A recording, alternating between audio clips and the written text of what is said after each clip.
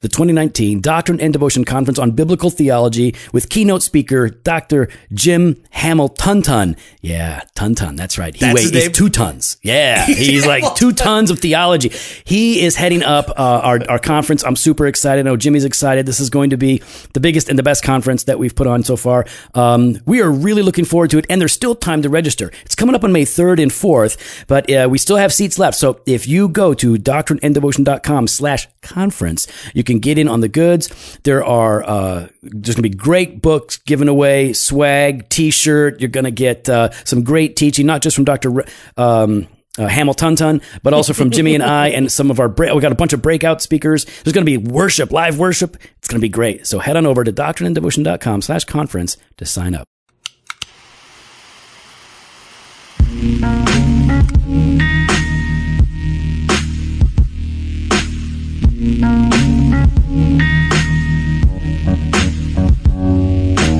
Welcome to Doctrine and Devotion. It's okay, buddy. Yeah, it's fine. I know. It's okay. I'm just tired. I know. Go ahead. You can finish it. Who are you? Come on. No, first I got to say, this is a podcast that explores Christian faith and practice from a Reformed Baptist perspective. My name is Joe Thorne. I'm the lead pastor of Redeemer Fellowship in St. Charles, Illinois. And I'm Jimmy Fowler, executive pastor and lead babysitter of Redeemer Fellowship. Yeah, well, first of all, I don't need any babysitter. I just need some space. Just give me some space. I tried giving you space. Give me some space. I tried. I'm like walking on eggshells over here. I don't need you to walk. I just need you to walk away. Just walk away. It's Sunday, fun day. It's a good day. We had a great day of worship. Worship was great, except at the end when they messed up that last song. You know, I didn't notice that. Oh, really? No, I was so deep. Praising the Lord. Oh, that's funny. Sitting there praising the Lord. Because I noticed that you were texting Steve during my sermon. You weren't really focusing on the Lord then. Well, you know what? First of all, with the iPad Pro, you can do multiple things. Oh, you can multitask. You can multitask. I like that. So, and you are a multitasker. Exactly. So I was taking notes. I can show you my notes. I was taking notes. You know, I was tweeting. Yeah. I was tweeting some of the things you said. And one of the things I said. Well, the second one I missed. You didn't get back to it, so that's on you. Okay. And yeah, you know, sometimes a message pops up. And you know, what do you mean? Like we're just? I'm just saying. Like I noticed you got time for. Well, listen, the band they're great. They're great. But they had some kind of a goof going on with that last song. They righted it, and it was good. And Sunday was a good day, and then this afternoon has just been it's just been annoying. I've been getting annoyed by. So for the everything. time that you left the church to the time that I saw you to record this, you had a complete change. It was about demeanor. It was about an hour. So with the scope of an hour, 60 minutes. Yeah, that's a long time. So in the scope of an hour, you went from "Man, I love Jesus" to "I love Jesus but hate you all."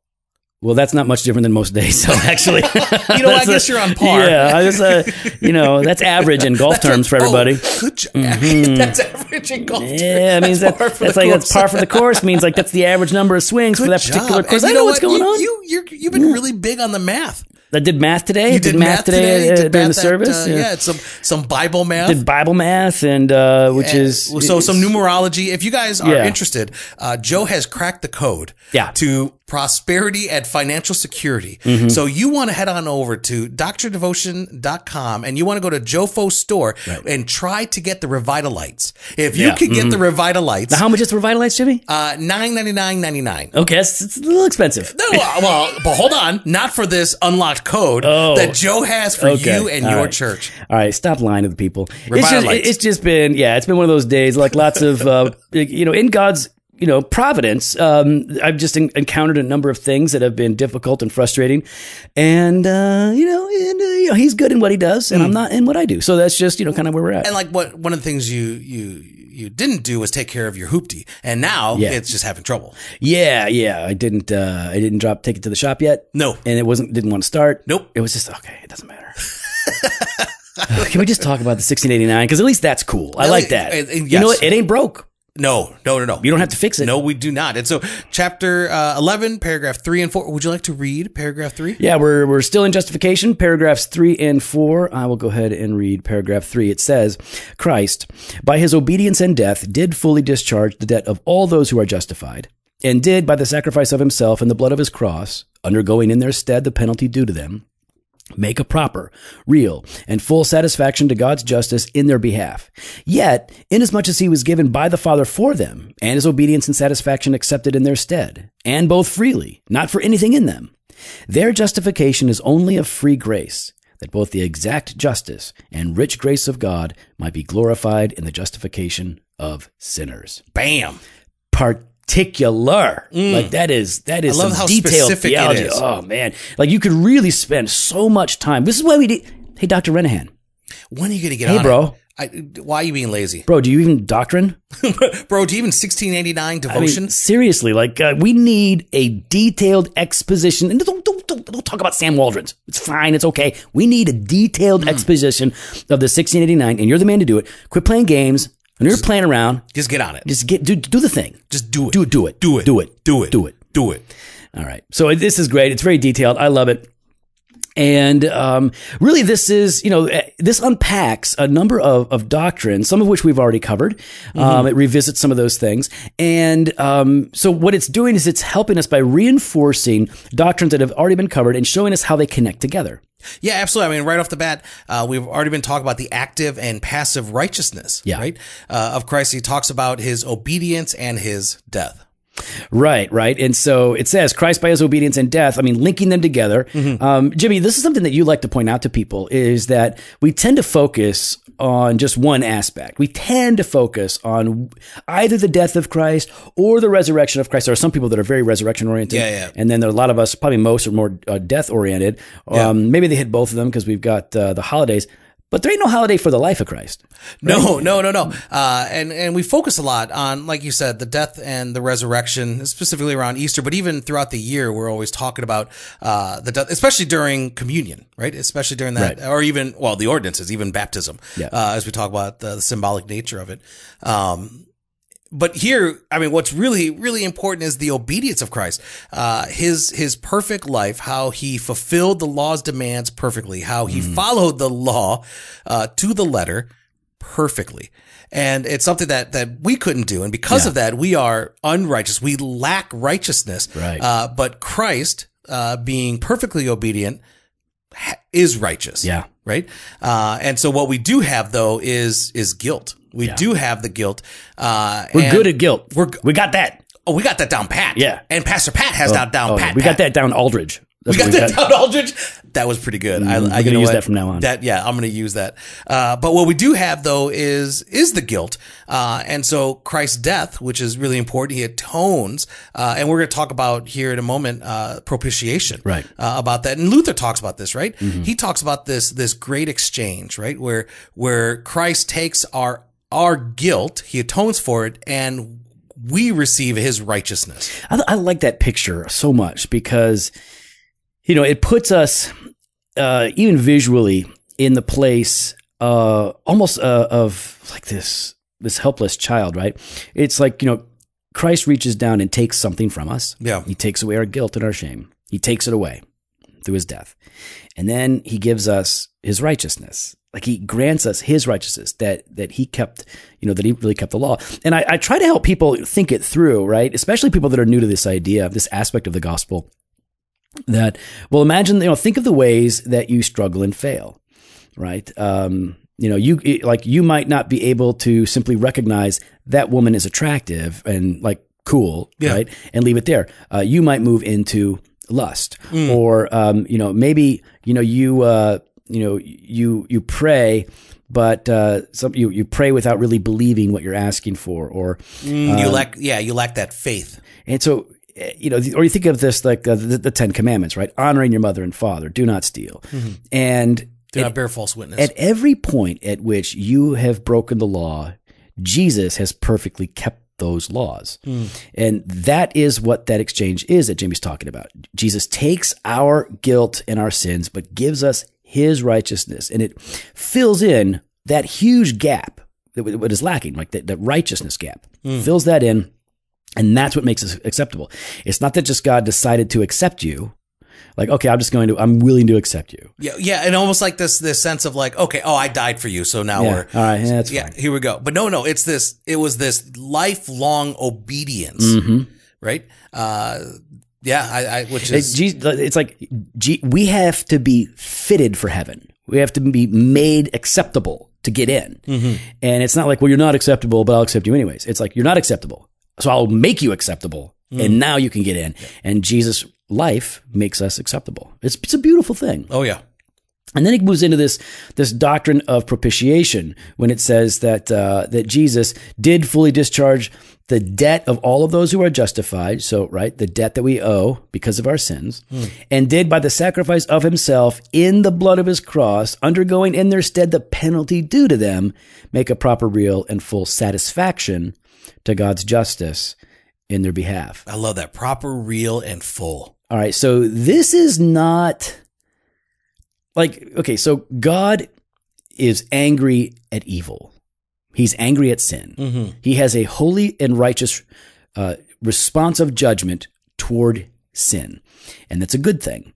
And his holy anger towards all humanity is going to be expressed fully and finally on the day of judgment. Yes. And I'm afraid that some Christians get the impression that, like, well, you know, God's just kind of holding it back. You know, he has a reason to be angry with me for my sins, but he's holding it back, and he's holding it in, kind of like your dad might. Like when your dad's mad at you for being a dummy. Oh. He's like, he's not saying swear words, but he's kind of making these noises, like, you know. Yeah. And but that's not what the Father's doing. The Father isn't holding back his anger towards the people that he has justified. No, because he has already poured out his wrath upon his Son. And here's the other part about that. I mean, what do you say? And I've heard professors refer to the doctrine of propitiation as cosmic child abuse. Right. And I mean, I think can you help clarify that? Right? Yeah, those guys are dumb. Yeah. No, I know. I'm joking, everybody who's super sensitive, like that professor probably. Don't come after me. I was joking. Okay. Yeah, and I doubt they listen to this. Yeah. But yeah, it's just that, help clarify that, right? Because I think sometimes we think of anger and we think of them in our terms. Right. Well, the picture, when people object to propitiation and they opt for expiation, and expiation is a good doctrine. It's not a bad doctrine. Expiation means our sins are taken away. Propitiation means God's wrath is satisfied. And so some people and some learned Greek scholars, not the ones that I have been reading, but some would say that propitiation, the word that we translate propitiation, hilasmos, can also be translated expiation, and they think that's a better idea. But consistently, I see it used in a different way in Scripture, so I take the other view. Anyways, the people that don't like the idea of propitiation have posited this analogy. If the Father is punishing the Son for something he didn't do, how is that not cosmic child abuse? I mean, like, if you were to punish your child for something he didn't do, well, that would be abusive. That would be, at best, a grievous mistake, which we've all probably done, by the way. Mm-hmm. Yeah. You're lying to me. No, Dad. No. Shut up, go to your room.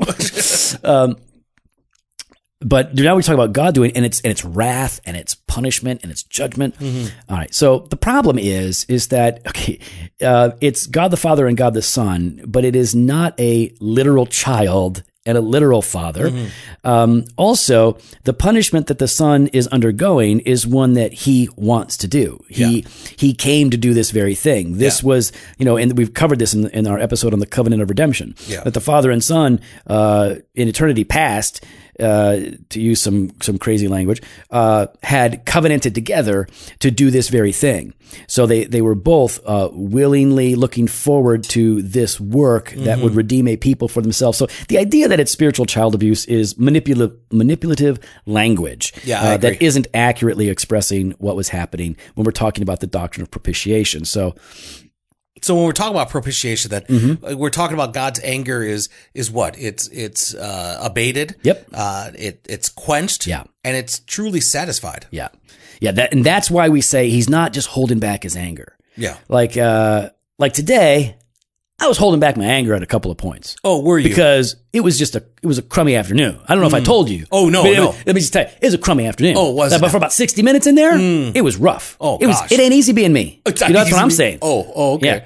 Yeah, it must be hard being white and privileged. Yeah. Oh, you know what's really hard? When you're white and privileged and you live in a nice house and your driveway is too steep and then you slip and fall. Oh, with all the acres of yours? Yeah, with all the what? Acres? All your acres? There's no acres. I ain't got acres. Joe. I do not have acres. Okay, you have an acre. Nope, not even 2 acres. And it's an acre. No, I don't have an acre. So you're 4 acres. I have half acre. You have 4 acres. Half acre. 4 acres. I wish I had 4 acres. Oh, I'm really sorry. Half acre. That's more than I got. Yeah, that's true. Yeah. That's true. But you've got a nicer backyard. Nice. And plus, your house is cool. I took care of my backyard. I like your house. Your house is better than my house because your house has black siding and orange bricks. I hate you. It looks so cool. Much. It's like Halloween all year long.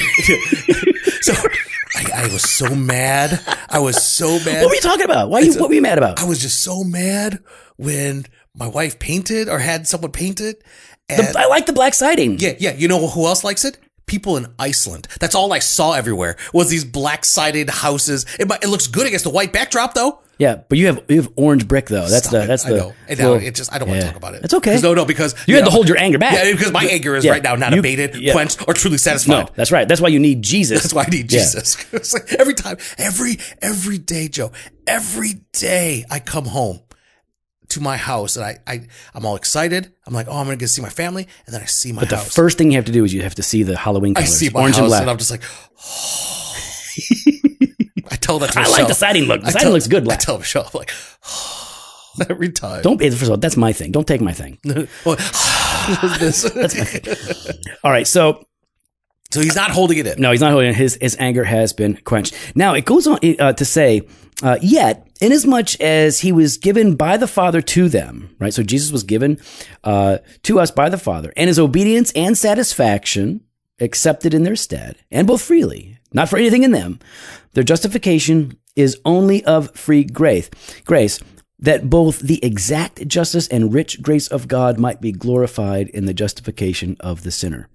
In other words, this is the only way that salvation could be accomplished, because God has to be just. Yeah. Because he is just. It's not that God he is holy. Yep. Exactly. It's not that he has to conform to some standard outside of himself, but he must act in accordance with his nature. Yeah. And so since he's holy, just, and good, he cannot forgive sin without punishing sin. You know, he cannot say like, well, I won't hold sin accountable. Justice won't come about. He must. It's in his very nature.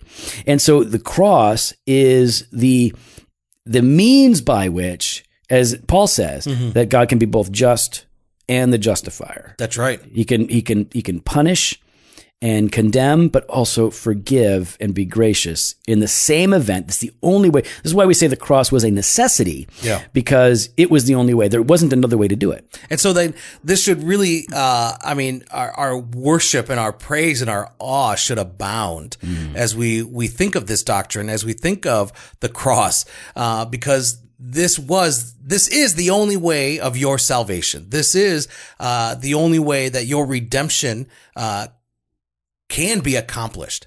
Yeah. And so you can rejoice then in the cross for you rejoice in the character of God, the forgiveness of God, the love of God, and the holiness of God, and the faithfulness of God, that he is true to himself in all things. You know, this idea that you're talking about, Jimmy, like this should impact our worship, right? Yeah. This should fuel our praise. This should lift our countenance. Just don't miss what he's saying. Jimmy's saying that theology is immediately and practically relevant to your emotional state, the state of your affections. Some of us like to stay in one camp. Some of us are more doctrinal, I guess, and others are more devotional. And that's why I think, we've talked about it, why we do doctrine and devotion. Because they go together like PB&J. That's right. Or chocolate and peanut butter. I was going to say Jofo. Yeah. Or the Jofo. Or like mint and bourbon. Yeah, and Jofo. Well, I was saving the best for last. Oh, okay. Yeah. Good save there. Yeah. Good save. You forgot about me, didn't you? No, I didn't. So yeah, listen, what were we talking about? No, we're talking about doctrine and devotion. Oh yeah, how doctrine should be informing our devotion. Yeah, and we want to be precise theologically, but we should be as I would say our affections should be stirred vigorously, right? Our affections should be increased or intensified in accordance with the specificity of our theology, right? Yeah. So like if we're going to get real specific, if you're going to be Mr. Doctrine Nerd, then there should be a corresponding increase in zeal, right? So zeal without knowledge is dead. Yeah. Faith without works is dead. So let's make sure that we have a knowledge that is connected to zeal, doctrine, connected to devotion. And actually, we're going to be talking about that at our upcoming conference, aren't we? We're on May 3rd and 4th. We've got the conference on biblical theology. So we've got Dr. James Hamilton. We've got some breakout speakers. I mean, we got Phil and Jasmine Holmes. We got Steve McCoy. We got Jen Thorne. We got Nick Batzik. I think by now everyone knows that, unfortunately, Doug Logan could no longer make it. But I was going to be there. Yeah. Hey, Chandler. Hey, Chandler. Don't call hey, out. Chandler. Don't call out. Don't call out. Thanks a lot, man. Don't call Thanks for messing up our flow with Doug. But God stepped in and shut you down, and so now Doug's coming. But we weren't going to go back to everyone and be like, no, we can't. We already changed it. Yeah, because everyone already changed it. I was like, oh, couldn't you? Chandler, you couldn't do it like a week before? Yeah. Hey, listen, just look at our schedule first before you plan your schedule, Matt Chandler. Okay.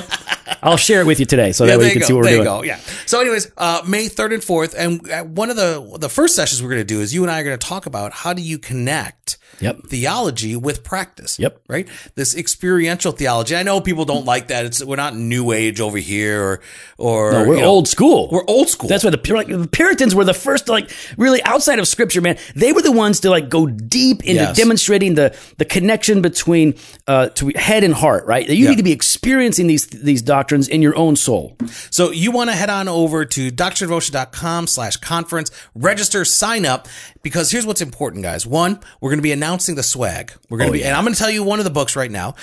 We've got 400 copies of Dr. Hamilton's book on the Intro to Biblical Theology from Crossway. Mm-hmm. And we've got a number of sponsors. We got some surprises, man. We got some books that you're going to be like, oh, no way. I didn't think like that. I wouldn't have thought of that. And it's cool stuff. It's going to be helpful stuff. So there's going to be lots of swag. Mm-hmm. Also, we're going to be announcing, Joe and I, we're going to send out an email to only those that are already registered. That's right. For a special giveaway. Mm-hmm. So $10,000 value. No. No? No. I was just guessing. You haven't filled me in. Yeah. No, okay. So we're going to let you know. And so you want to go ahead and register so that you could be part of that special giveaway that we're going to be having for only those that are already registered for the conference. So if you're going to wait no more. Go register today. DrDevotion.com/conference. Now, Joe, we finished up with paragraph 3 and we're moving into paragraph 4. Would you like me to read that? Why don't you go ahead and try, Jimmy? Why are you saying go ahead and try? No, I'm saying yes, it's your turn. Go ahead. I feel like this. Okay. What's wrong? Okay. Just are you going to read it or not? Okay, I'm going to. Okay, fine. Just read it. I don't know why you're waiting. Just go ahead and do it. Oh, my gosh. Go. God did from all eternity decree to justify all the elect, and Christ did in the fullness of time die for their sins and rise again for their justification. Nevertheless, they are not justified personally until the Holy Spirit in time does actually apply Christ to them. Oh, that's good. That's good, because basically what we're getting into here is some speculative theology and these ideas that are inconsistent with what we see in Scripture, and certainly doesn't reflect even in how God has done this throughout the history of redemption with people. If God has from all eternity decreed to justify the elect, a lot of people make the leap like, so I guess they're already saved. If they're already, there's elect, they're already saved. Yeah. So if they were just they could be, robbing a bank and smoking crack and punching babies all at the same time and then die, but because they're elect, they would just go to heaven because they were God already decided to save. Yeah, the straw man argument, right? Also known as the flowers. And what did I say? Anyways, so it is very much not the case. Yes, God did from all eternity decree to justify the elect. Yes. But he didn't justify them in eternity past. So there's this idea of eternal justification that isn't just a straw man. It was actually held by some hyper-Calvinists and some Calvinists that maybe weren't hyper-Calvinists, but were just getting this a little wonky, and then it got a little weird with the way that they understood it. A person is not justified when they are elected, right? They are elected to be justified. Correct. It extends from all eternity, that decision to justify. And that, I want to stop right here before we move on to the next part, because I love the beauty of that. Like, that should be, like, that's one, it's like, there's nothing in you that made it that God chose you. Right. From eternity past, he chose you. The secureness of our salvation. Right. I love that. It's great. It's such a profound and beautiful you think about it, it's the story of your existence, right? But it is somehow wrapped up into God's existence. And like before you were even born, God had it mapped out that at a particular point in time, you would be justified. That's a part of your story. He's like, no, I've written the script. Unless, you're not down with God's sovereignty. I've written the script for your life, and at this point in time, you are going to be justified. I think God's trying to figure it out as it goes, as a la Greg Boyd. Oh yeah. So I don't think so. I don't think he's Boyding it. I don't think he's Boyding it. No, I don't think he's. He's waiting to see. Oh, maybe. Yeah. No, I think he's mapped it out, and then he puts the actors in place, and they do as he has planned, and it is all for his glory. So, this is important for us to get that people are justified at a particular point in time. They are not saved until that time. This means that our evangelistic impulse, right, is intact. Like, we are tied to seeing people trust Jesus. And so somebody would say, well, why does anybody have to practice evangelism if the God's already determined that they're going to believe or that they're going to be justified? And the reason is because God has also appointed the means by which they will come to faith in Christ, which is the preaching of the word. So he calls us to be his instruments in preaching the word so that he can bring about his work of planned salvation. So we get to be a part in that. We get to preach the gospel. And I'm not one of those guys that has led a ton of people to Jesus. I'm the guy that's planted a ton of seeds. Like, I share the gospel with a lot of people, and then somebody else gets to actually experience them, like, believing in Christ. And even at our church, like, people that have come to faith in Christ, I'm not with them in the moment that they come to Christ, right? It's like I've been sharing the gospel, and other people have been sharing the gospel in their relationships with people. Yeah, it's Pastor Pat. Pastor Pat's pretty much. Pastor Pat. Yeah. Like, you're throwing out all He's the seeds. harvester. I'm the harvester of sorrows. Sorrow! That's Metallica reference. Okay, so that's why we evangelize. We reach out indiscriminately. Preach proclaiming the word of God. So, and the last thought that I had on this as we were thinking about justification was, usually when we think about justification, it's very much a doctrine that's centered on us, right? Because it's God justifying sinners, which means it's God declaring a sinner to be forgiven of their sins and to be righteous because of Christ's righteousness. So it is focused on us, but it really is very equally, if not even more so, focused on God, because in the act of justifying, he demonstrates that he is both just and merciful. Like, that is... So if your theology can't bring you back, theology should bring you to God, right? It should raise your thoughts to God, and you should see how it impacts you and connects to your life and your heart and your experience, but it's got to lead you back to God. And even this doctrine, which is focused on us to a large degree, takes us back to God because it is where we see the full character of God on display. Man. Well, we'd love to hear your thoughts.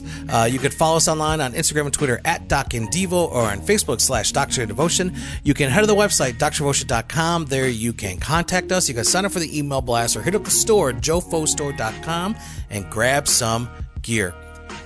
Fresh pod every Monday and Thursday, blog posts on Wednesdays, videos on Fridays. Later.